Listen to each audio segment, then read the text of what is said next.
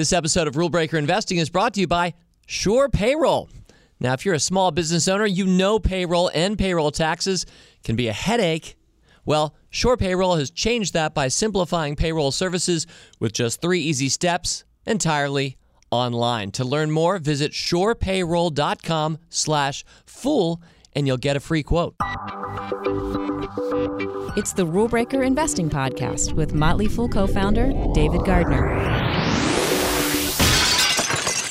All right, it's the end of the month. Well, just about. Well, at least as close as this podcast will get to the end of the month. It's taped on January 24th. We're out to you January 25th, the final Wednesday of January. I hope your month has been as good as mine, and mine's been pretty good. So I hope yours has been good too. And talk about the month. This was a month of mailbag items. We have never had such a stuffed mailbag here at Rule Breaker Investing. I'm delighted by it. I'm going to try to share out as much as I can in our time together this week. I'm going to go through a lot of them, probably pretty quickly. And that doesn't even include near the end when I share back all of the great stocks that don't make you think. Your stock ideas, which came over Twitter by my request last week, and I have a bunch of them, all kind of one-liners about why it's a great stock. So that's a highlight near the end. So we have a lot to cover. Without further ado, let's get started. Mailbag item number 1. This one comes from my friend Troy Springer. Troy is a junior at the University of Richmond. He's definitely made it to mailbag before. Troy, I loved your note. I just want to read it and thank you for it. You wrote, David, I just wanted to send you a quick note thanking you for your podcast. I'm amazed by your recent lineup of guests. They've all been fantastic. I really think your podcast is a very valuable teaching tool for all sorts of people. I enjoy the diversity of subjects that are not solely finance related, yet you relate it back together in an elegant fashion. I think the reason I'm drawn to the stock market, and by the way, this is really why I'm reading Troy's note. It's full of nice words, and I really do appreciate the positivity, Troy, but this is what I loved about your note. You wrote, I think the reason I'm drawn to the stock market is that it is really a huge intersection of all sorts of subjects. And if you can understand the business behind these subjects, and more importantly, the people behind the business, you can do well. Full stop. I'm going to finish out his note, but that is, I'm going to reread that because it's so true. So well put, better than I would have put it myself. Again, he said, I think the reason I'm drawn to the stock market is that it's really a huge intersection of all sorts of subjects. And if you can understand the business behind these subjects, and more importantly, the people behind the business, you can do well. He goes on to say, I think your podcast, Even the Motley Fool, is the essence of that. He wrote, I also wanted to mention that you inspired me to give my 3 best friends stocks from companies that they all love, presumably as holiday gifts. Love that, Troy. I think they will get a kick out of it. You also said it was funny that you mentioned Band of Brothers, Why We Fight on that recent podcast. You said I actually watched just that episode for my first time, had watched it the night before. And lastly, Troy wrote, thank you for putting Dylan Lewis in touch with me. I hope to contribute to foolery as much as I can. Have a great holiday. Troy. So that was written quite early this month, reflecting on the holidays. A couple things I want to mention at the end of that one. So Troy writes for the Motley Fool, and that's something that you can do if you're interested in doing it. This comes from a very bright, no doubt, a precocious student, a junior in college. He's at Richmond. I got to meet him because I was the leader in residence at the University of Richmond the previous calendar year. And Troy goes to the Jepson School of Leadership Studies, which is where I got to give a couple talks and enjoyed meeting him and others. But I wanted to make the point that if you're interested in writing for the Motley Fool, we're interested in talking about that with you. We have a lot of freelancers, a lot of contractors, not just nationwide, but globally. So if this speaks to you, let me just give you the details. Just email us. rbi@fool.com is our email address. We'd love to hear from you. Now, what we're particularly looking for are people who have an edge or an angle. They know an industry or particularly technology very well. They add that specialist's expertise. But knowing Troy, he's more of a generalist, as am I. And so really anybody who has a love of our subject is invited to contribute. Mailbag item number 2. So this is not just mailbag item number 2. This is number 2, 3, 4, 5, 6, and they're all reflecting on our episode 2 weeks ago. Now, this was the David's Biggest Losers Volume 2. I'm making this a habit. I'm looking forward to doing this each year. I did it at the start of last year, looking back on just my worst mistakes as an investor. And for those of you listening 2 weeks ago, you know that it was reflecting on the previous 3 years. So a number of thoughts shared back, and I'm sharing them out right now. So let's start with a simple one. This is from Andy Sorensen at Sorensen_Andy on Twitter. Andy wrote, "Thanks for the Greatest Losses episode. Helped put my own portfolio in perspective." And Andy, yeah, anytime I'm out there talking about my biggest losers and they're all down like 70, 80%, and that's just 3-year returns, it is nice to see GoPro bouncing back about 10% today for whatever reason. Anyway, yeah, I hope that helps put your own losses in perspective, and I hope my losses are worse than yours. The next one, number 3, this one came in from Jay Newman, my good friend Jay Newman. Jay, you wrote, "David, I especially liked your worst picks episode in that it was particularly educational, contextual, and candid. My question for you today, for the purpose of expanded discussion, is to discuss how many of your biggest losers, or why any big losers for that matter, are still active recommendations, buys in their respective service. And given that you almost always, in your words, add to your winners, why would members buy a loser? In other words, when does big loser equal sell? Thanks as always, and Fool on." So while I don't actually have all 6 of those picks in front of me right now, and my memory's so bad that 2 weeks later I can't even tell you all 6 of them. By the way, I tend to start forgetting my losers pretty quickly, which is, I like to think, a psychologically healthy habit. Anyway, I'm pretty sure almost all of those remain active recommendations in their respective services. So to your more general question, Jay, the answer is yes, I continue to hold out hope. I'm generally the investor who keeps holding for a long time, longer than most people. And that means I'll hold losers longer than most. And no doubt, looking backward, some of our members, quicker triggers, smarter than I am, will say things like, "Hey, Dave, I sold that one 2 years ago. Why are you still holding it?"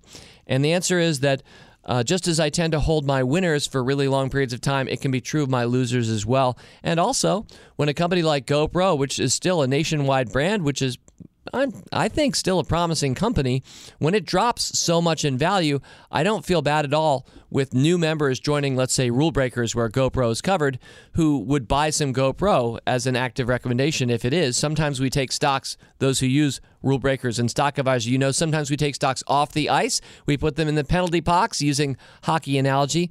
And so when we have stocks in the penalty box, we don't think you should buy those recommendations. But for ones that remained on our active buy list, yeah, I keep thinking, well, you're going to get a much better price than I did when you buy some of these stocks. That said, we tend not to, as you well know, Jay, add to losers. Therefore, if you already have a down and out position in one of these stocks, as I do, for example, in FireEye, I'm not adding to FireEye. And that's just true of how I invest and how I would recommend you do the same. So thank you for a good question, and we got to keep moving with so many items. There's a lot more to say on this subject, but I think I've said it in some past podcasts, and no doubt we'll cover this terrain in future together. Number 4 comes from Salvatore Graziano, at Blaze Graziano on Twitter. And Salvatore, you wrote, "Painful reminder of FireEye purchase. Sometimes picks don't work. The lesson I take," you wrote, "is to accept some losers to find bigger gains." Well put, Salvatore. Number 5, again, all reflecting on the Biggest Losers episode. Mark Fitzgerald, very faithful correspondent, at MP_Fitzgerald on Twitter. Mark, you wrote, "Great episode on how and why solid investing theses can go wrong. It's part of the risk we take as investors." _ what you said as well, Mark. Appreciate you saying it. And now number 6, our last one reflecting on that episode. And this is a longer one, and I want to share it back. I kind of saved it to last because in some ways it's the most interesting and most complex of the responses. So this one comes from James Leary, and it arrived by email. So James wrote, "Sir, I love and trust the Motley Fool because of its mission and those working to implement that mission. With that said, I was disappointed when I heard your podcast titled David's Biggest Losers. Calling any stock pick loser simply because it failed to beat the market is at odds with the fool's mission. In 2014, my wife and I were able to purchase a house in large part because of your recommendation of Westport Innovations." Now, I need to pause it right here. This is a shocking line for me to read. Westport Innovations one of my biggest dogs, one of my biggest loser picks in Motley Fool Stock Advisor, a stock that lost more than 80% of its value. Somehow, James Leary, great job, James. You managed to parlay that into a winner for you. We'll cover shortly why, but this is very any of those 5 or 6 stocks I talked about 2 weeks ago. Imagine if I got a note some months hence from somebody who says, "Thank you for that great pick. It helped me buy a house." So this is a shocking line for me to read. So James continues, "At the time you recommended Westport, my investment planning stopped at my pension and automatic contributions to a retirement program. However, the way that you talked about Westport Innovations helped me to understand how exciting it could be to invest not in a company rather than a stock. Based on your advice, I purchased my first individual stock, Westport Innovations. While I would lose money on this stock, I more than made up for it with Starbucks, Tiffany, Under Armour, eBay, etc." So now you see the twist. It was a loser for James. I'm sure as the stock got down into the low single digits, it had days or months where it would have bounced back, maybe 50%. But it was truly a bad pick on my part. Anyway, I love the point here, James. You said, while Westport may have lost value, it helped me to invest better. As such, I don't see how you could call it a loser. He goes on, as a member of the Army, I've always had an admiration for the Motley Fool. As you have observed yourself, being in the Army is more than a job. It is a set of core values you live all day, every day. It is rare to see a company that values its mission so deeply that it affects not only how its employees work, but how they live. Based on all the other podcasts, I can tell you that you've done this at the Motley Fool. However, these values can easily erode when those at the top fail to adhere to them.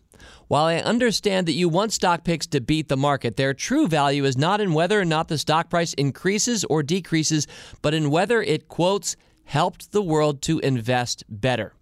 While the point of this specific episode, Everyone Has Losers, Keep Investing, certainly adheres to the Fool's mission, its tone does not. I was hurt to know that you would consider the stock pick that made me invest better a loser. With this said, I also have no solution for the nomenclature. The title's catchy. I'm willing to bet it had more downloads than other episodes. While I would not change the name of the podcast, I would appreciate a brief nod to the fact that the Motley Fool is more than just a stock-picking company. Signed, James Leary. Wow. In a mailbag full episode where I'm admittedly rushing somewhat to get to all of your great entries, that's a really thoughtful, it's a very lovely statement. James, thank you for your words about the Motley Fool. I do believe them, not because I take it in any way personally, but because I'm surrounded every day by about 300 people around me at Fool HQ who do take our mission very seriously and are there to serve. And so, just as you are there to serve all of us, and you take your mission seriously, I think we're simpatico on that point. By no means do I mean to suggest that when I make a bad pick, which I do, that it is a loser, capital L, or that I am or you are a loser for buying it.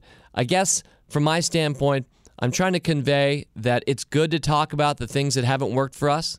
I remember mentioning on that episode, how often will you see that on CNBC or in Barron's or the Wall Street Journal? Infrequently do I find investment professionals talking much about what they've lost. The ones that I love, people like Peter Lynch and Warren Buffett, I partly love for that reason. So I'm definitely not trying to denigrate any single stock or any single effort. I am trying to convey that this is part of the game, and I think a few of the other mailbag responses put it better than I did when they say, as Salvatore Graziano did, the lesson I take is to accept some losers to find bigger gains. Anyway, thanks for a great note, and I will do my best to continue to be a steward of the Motley Fool's values. Okay, now we're going to move away from that episode and forward into our Fool mailbag. Mailbag item number 7 kind of still skates in that direction, but helps us transition back. This one comes from, I don't think it's the real one, but at Cuba Gooding 9 on podcast. So Cuba Gooding, thanks a lot for listening. And this one just said, hey, if everyone bought shares, would this not drive the price down?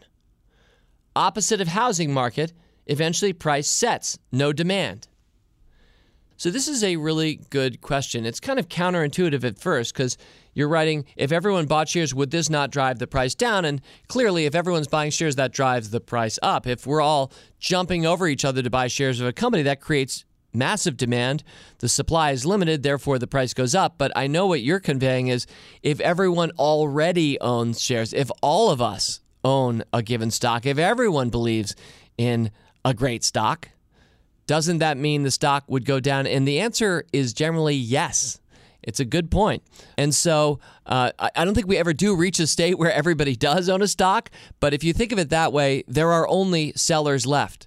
And so clearly, the stock is going to have a hard time rising much more. Now, I want to flip that around for a quick sec and talk briefly about the so-called wall of worry. Now, if you're a dyed-in-the-wool, long-time investor, you've heard this concept before, but not everybody has. And as I get older, maybe I start using old saws that really are old saws. So maybe it is one of those old saws, but I want to make sure I explain it briefly. So the concept of great stocks climbing a wall of worry works like this. You know, if a lot of us are skeptical as some new technology or company comes along, or some visionary who's, just dropped out of college, and how can you really trust that in a world of great experienced CEOs like Warren Buffett at Berkshire, or let's say Jim Sinegal when he was at Costco?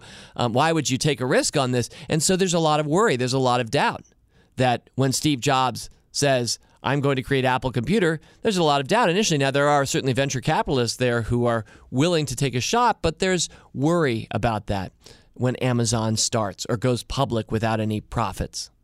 But over the course of time, what happens is some of those skeptics become believers. And so all those people who are off on the sidelines start to come forward. And let's use a really silly metaphor. Let's go with the human pyramid. Can't remember the last time I did one of those. I'm sure we've all done it at some point in our lives. You get down on all fours and then somebody's on top of you and you're creating that pyramid. That's kind of like what happens as people come into the market and start to believe. And so a wall is being built as people who would not buy the stock before, now as the company's gotten a little bit bigger, a little bit better known, all of a sudden they're saying, I will be an owner of that stock too. And so you've created a wall of worry. And that's what great stocks do. They kind of march up that wall of worry over time. So that's the flip side of Cuba Gooding's question about, hey, if everyone owns the shares, wouldn't that drive the price down? To which I say, yes, it would. I wanted to show both sides of that. Mailbag item number 8. This one comes from @GLS_law on Twitter. You simply wrote, Hi, David. What was the name of the startup book you name-dropped in one of your recent podcasts? Thanks. So that was The Startup Playbook. It's by Sam Altman. Sam is the founder, one of the founders of Y Combinator, and a very well-known young man. So it's his book, and I mentioned that I'd read a little bit of it. Like a lot of business books, I haven't read all of it. I tend to read about a third of business books and then just keep moving. Some I actually do finish, but I certainly think that Sam's book would be worth finishing. But because I'm no longer in startup mode in my own head, or really at the life stage of our company, it wasn't as relevant. Therefore, I read some good stuff and kept moving. By the way, let me mention that came out of one of the podcasts where I was interviewing a guest. And I heard Troy's good words earlier about interviews, and it is something that I enjoy doing on this podcast. There's not always enough room for me to get in my points about stocks and talk to guests. So I will say this, in 2017, I'm going to think about ways that I might be able to more consistently interview others, as well as doing what I do here on the Rule Breaker Investing Podcast. Okay, mailbag item number 9. Love this one. This is from Linda Queen. Linda, @GoldenGirl2362 on Twitter. Linda, you said, David, how do you take off your Rule Breaker's hat when picking Stock Advisor stocks? Or do you? Talk about your Stock Advisor mindset, please. So, really briefly, I think a lot of you may already know Motley Fool's Stock Advisor or Rule Breakers. If you don't, I hope you'll take a look and consider a 30-day free trial to those services. But I pick stocks and have for both. I started in March of 2002 on Motley Fool Stock Advisor. I've picked one stock every single month ever since. And then in October 2004, when we started Motley Fool Rule Breakers, I picked 2 stocks a month in that service, and I've done that ever since. So I'm picking 3 stocks a month, 36 stocks a year. And I used to say for almost 10 years now, but now it's getting closer to a baker's dozen. And so it's a natural question to ask, Linda, and I know that you are not just a subscriber of both services, but you are a value contributor. You're one of our supernauts in Supernova, so you know the Motley Fool better than most. And if you're asking this question, then I'm sure many who don't know the Motley Fool as well would be wondering the same thing. So from my standpoint, as I look over 3 potential stocks to pick each month, I will typically start with my Stock Advisor stock. Now, that's my longest running service, and Motley Fool Stock Advisor reaches more people than any other thing that we do here at the Motley Fool. In fact, we think with the number of subscribers that service has, we believe it is the largest service of its kind on planet Earth in the entire world. So we have hundreds of thousands of people who subscribe to Motley Fool Stock Advisor. And so I'm generally thinking about which of my stock ideas will apply most generally to the most people. I'll usually go a little safer or maybe a little bit better known. We'll usually be taking a little less risk. And of my 3 picks, I'll usually slot that one there. Then with my Rule Breakers hat on, I'll look over the others that I have left. I'll look at edgier companies sometimes. I'll look at faster growers. I'll look at ones whose technology is harder to explain to a mass audience, sometimes emerging technologies. And I also want to point out that a lot of the stock picking I do in Motley Fool Rule Breakers is being done with my team. So in the case of Rule Breakers, in contrast to Stock Advisor, I have a team of 5 others who lob in their ideas as well. So much of the time with Rule Breakers, I'm actually fielding other people's ideas, bouncing them off against each other, and trying to figure out which has the most merit for that issue of Rule Breakers. So I hope that helps a little bit peel back the curtain and show how we do what we do and how I do what we do here at The Fool. I'll say this, I'm really proud that both services are beating the market. Stock Advisor's been around longer, it's beating the market by more, which is kind of interesting, but each has its own separate purpose, and I love all my children. Mailbag item number 10. This one comes from Arash Radparvar at Arad Parvar on Twitter. Arash, you wrote, I understand the power of compounding. What I'm confused about is how compounding applies to the stocks which do not pay dividends. The value of those stocks are merely a reflection of the stock price at any given time, so unless one's portfolio contains dividend stocks, that person is not benefiting, you wrote, from compounding. Can you clarify? Thank you again. Well, sure. What I really mean by compounding is the overall returns of a stock allowed to compound over years. So I think, Arash, you were focused on the idea of dividends, the payments that you get as an owner on an annual basis for owning that stock, the direct payments of cash the company makes to you as a dividend investor. And that's a wonderful thing to have, but you're absolutely right. Most of my stocks don't pay dividends. We do have a lot of stocks. I have over 200 under coverage, so we do have a lot of stocks that pay dividends, but the majority, I think, probably don't. But the point of compounding is we're talking about the overall return. So you do the how did the stock do and then add in how the dividend did. That would give you your overall return for all stocks, whether they pay dividends or not. And the stock market's typical average of 9 to 11% per year. This all is whether we're adding dividends or not, and when you're starting to count, when you're stopping counting. That's why there's no firm exact number that you can say this is what the stock market does every year, but that 10%-ish return annually comes from all stocks. And we're trying to beat that as investors. And the best way that I can think to beat that over time is by picking excellent companies, not buying the entire market, and letting those gains compound over time by not doing what most people do, which is sell them too early or trade too frequently. So I hope that helps explain that. Thank you for your question, Arash. Mailbag item number 11. This comes from Nick Fuller at Nick in Savannah on Twitter. You wrote, Nick, what Motley Fool services get me the golden ticket to FoolFest? These are nice hashtags. Hashtag Mecca of investing.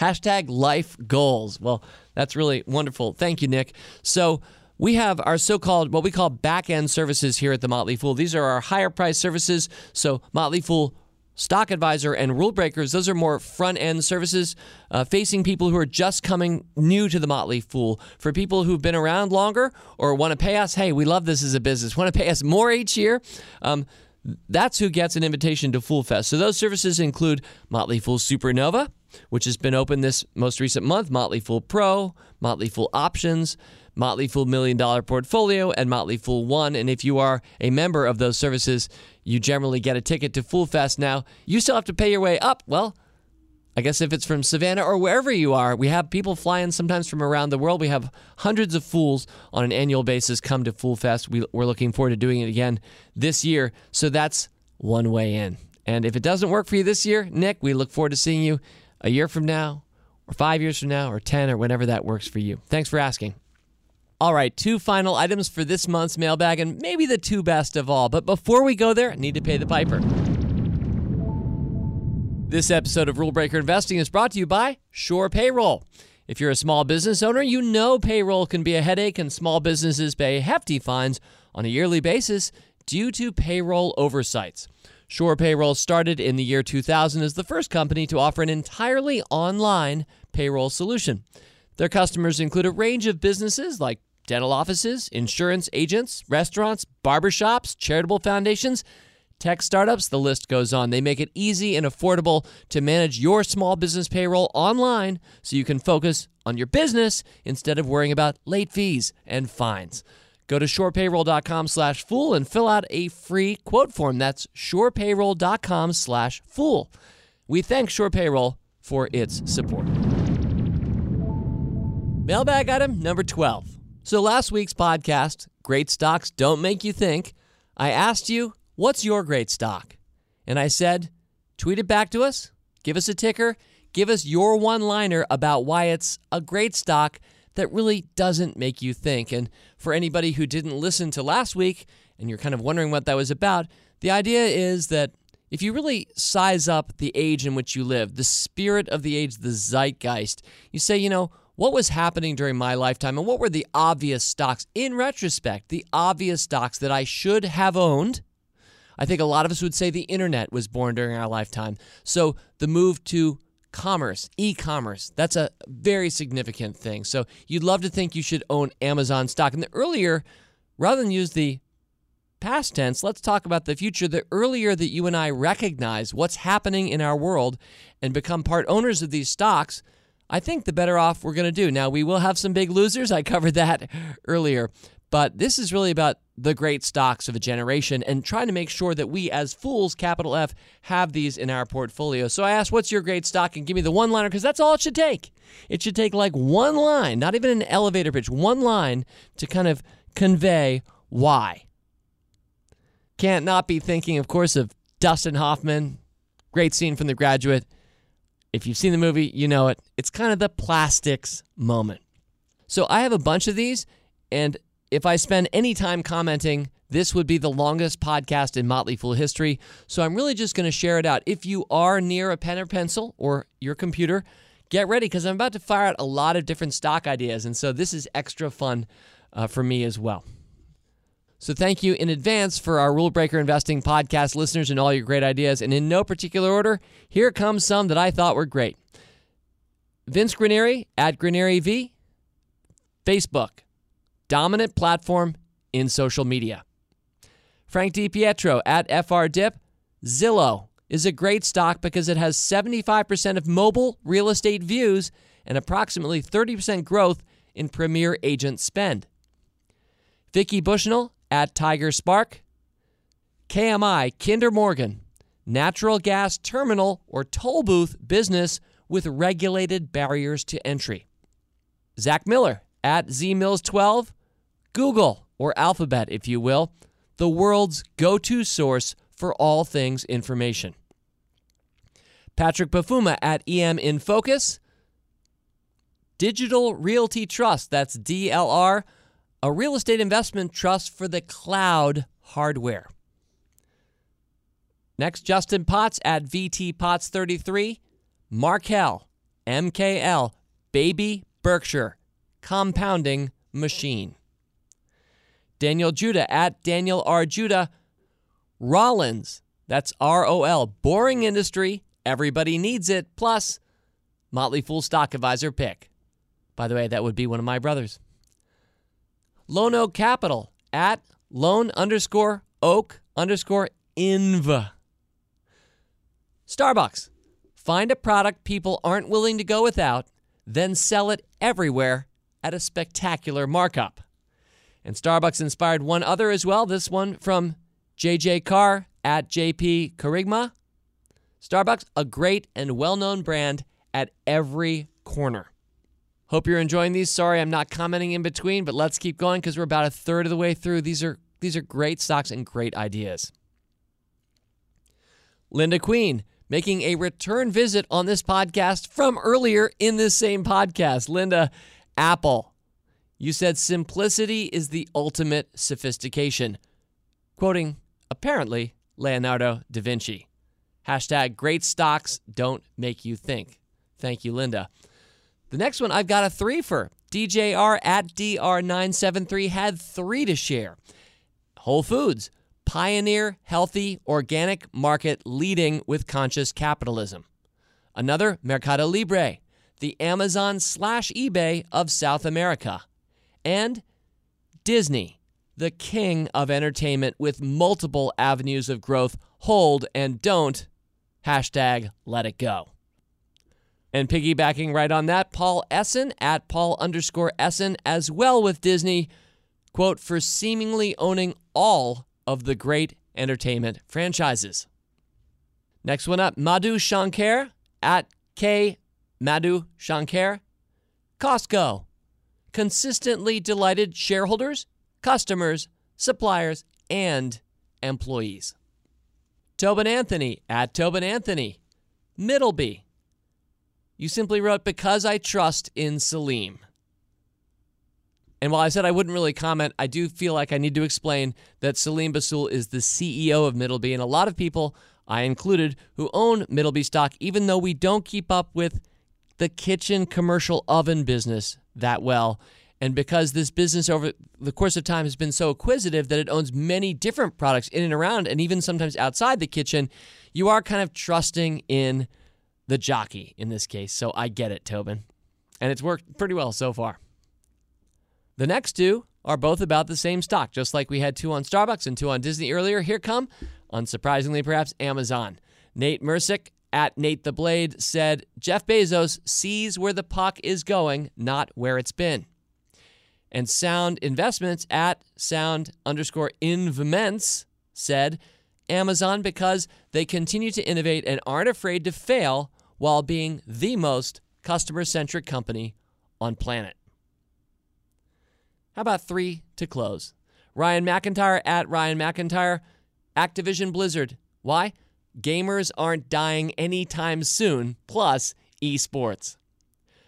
One of the better handles on all of Twitter, at Furby of Death. And, I should have paired this earlier because this is another hail back to a stock. This was Costco. You said integrity, value, and a retailing strategy better than Amazon. And close it all out, a nice one to close on from Dan Schmitty at Smallcap Danny. 3M, why? Because duct tape. Well, a lot of ideas in just a little time, but a lot of wonderful wisdom. And indeed, looking backward, had we all owned these stocks over the last 10 years, we'd have a pretty awesome portfolio. But we're not looking backward, we're looking forward. Great stocks shouldn't make you think. Thank you, fellow fools. And I saved this one for last. So this was an email that I got earlier this week from a Motley Fool member whose screen name is Radfarer2020. And he's reacting to our Great Quotes, Volume 5, in which I shared that wonderful Calvin Coolidge quote about persistence. So Eric wrote, David, I have to tell you that the quote by Calvin Coolidge literally gave me goosebumps and then a giant lump in my throat, as it had been over 20 years since I first heard this quote read aloud. You see, I was a struggling electrical engineering student at Clarkson University at the time, and Professor Abdul Konker was trying to convince me not to switch majors when he read it to me. There was something about hearing this quote read in the professor's heavy accent in a fatherly tone that stuck with me and gave me the inspiration to finish what I started. To be fair, keeping score, I graduated on academic probation with an overall cumulative average of 2.75, but I did graduate. Although I never actually used my engineering degree professionally, having it opened many doors that would have otherwise been locked tight as Fort Knox. I have never told Professor Konker of the importance of this conversation. However, your podcast motivated me to look him up and contact him to thank him for the positive impact he made on my life. So here it is once more to close. Nothing in the world can take the place of persistence. Talent will not. Nothing is more common than unsuccessful men with talent. Genius will not. Unrewarded genius is almost a proverb. Education will not. The world is full of educated derelicts. Persistence and determination alone are omnipotent. The slogan "Press On" has solved and always will solve the problems of the human race. Signed, Eric, class of 92, Clarkson University, class of 2013, The Motley Fool. To Eric, to Professor Abdul Khanker, to every fool who shared a great stock this week, and to all of you for this replete mailbag, thank you, and fool on. As always, people on this program may have interest in the stocks they talk about, and the Motley Fool may have formal recommendations for or against, so don't buy or sell stocks based solely on what you hear. Learn more about rule breaker investing at rbi.fool.com.